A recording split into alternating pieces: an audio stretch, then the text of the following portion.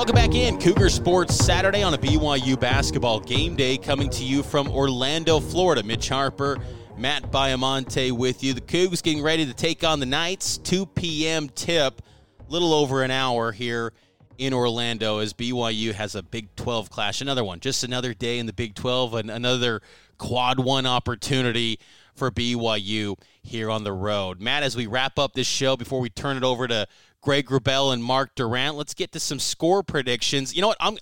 I'll start first and then give you the floor to close it out for the final pick. I think BYU is going to win this game. I was really encouraged by what I saw from BYU at Baylor. And look, UCF, the buzz down here, I've been kind of keeping tabs of how things are media-wise in Orlando. People are talking about UCF basketball, which I wasn't expecting at all, because that win over Kansas warrants some headlines. But I think UCF's in a little bit of a hangover mode, because they can't let go of that win over number 3 Kansas. And how do you turn the page now to another tough game? BYU's no Kansas, but they're no slouch. I think BYU gets it done. Cougs 81, UCF 79. I think it's going to be an entertaining game, but BYU finds a way to make it happen. Wow. Interesting pick there from Mitch, getting their first conference win. Have not been down to the sunshine. Man, why can't I say sunshine, Mitch? Jeez, the reason I can't say it is because we don't have any in Utah. We're freezing our butts off. We have forgotten the word as we're in the depths of winter.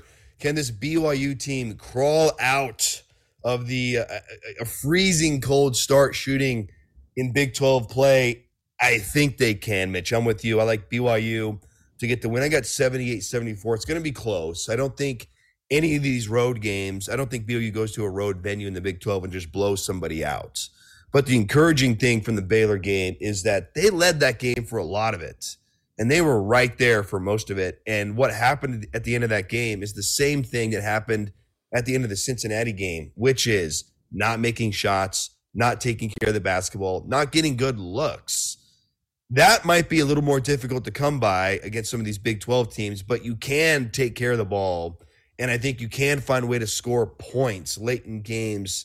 That's been the emphasis this week for this BYU team, is just how do we correct these little issues that are affecting games. It's not like they're just getting run off the floor. They've been in both of these games. It's just these little things that come back to haunt them. Can those be corrected? I think they can. I like the leadership of this team. I like the experience of this team. I think BYU gets a big win. And look, credit to UCF for beating Kansas. You beat a UCF team on the road.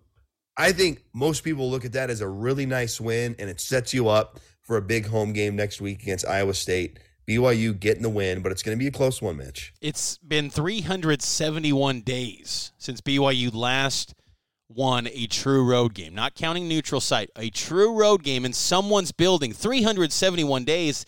Last happened January 7th, 2023 at San Diego. That's when they defeated the Toreros 68-48.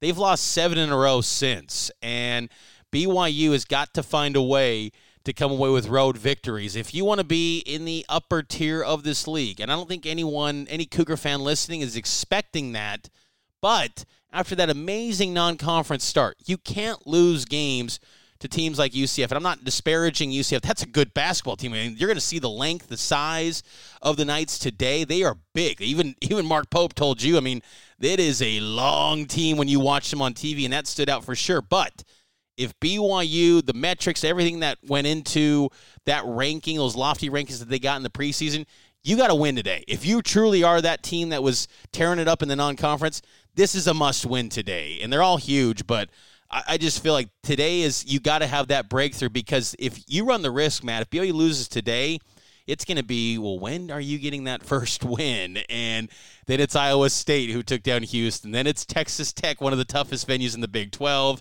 There's no nights off in this league, so big one today between BYU and UCF. All right, Mitch, before we let you go, how's the weather, man? Are you just loving it? Is this going to translate to BYU just a better vibe because of that sunshine weather? Well, we didn't get much sunshine on Friday. It's been kind of cloudy, but it's 65. It's been pretty. Oh my goodness. People out here in Florida are saying, "Oh, it's cold. Get your hoodie and pants on." I'm like, I'm shorts, t-shirt.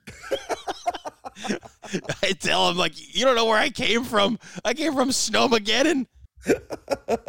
You just escaped another snow squall, Mitch, just so you know. Yeah, I didn't know what that term was until I'm seeing social media, and I'm like following Debbie Dujanovic, and I'm saying, what is the snow squall? But now I know. Translation, HE double hockey sticks for those of you living in it. That's what it is. Greg Wrubell and Mark Durant taking it over from here. BYU and UCF right here on KSL.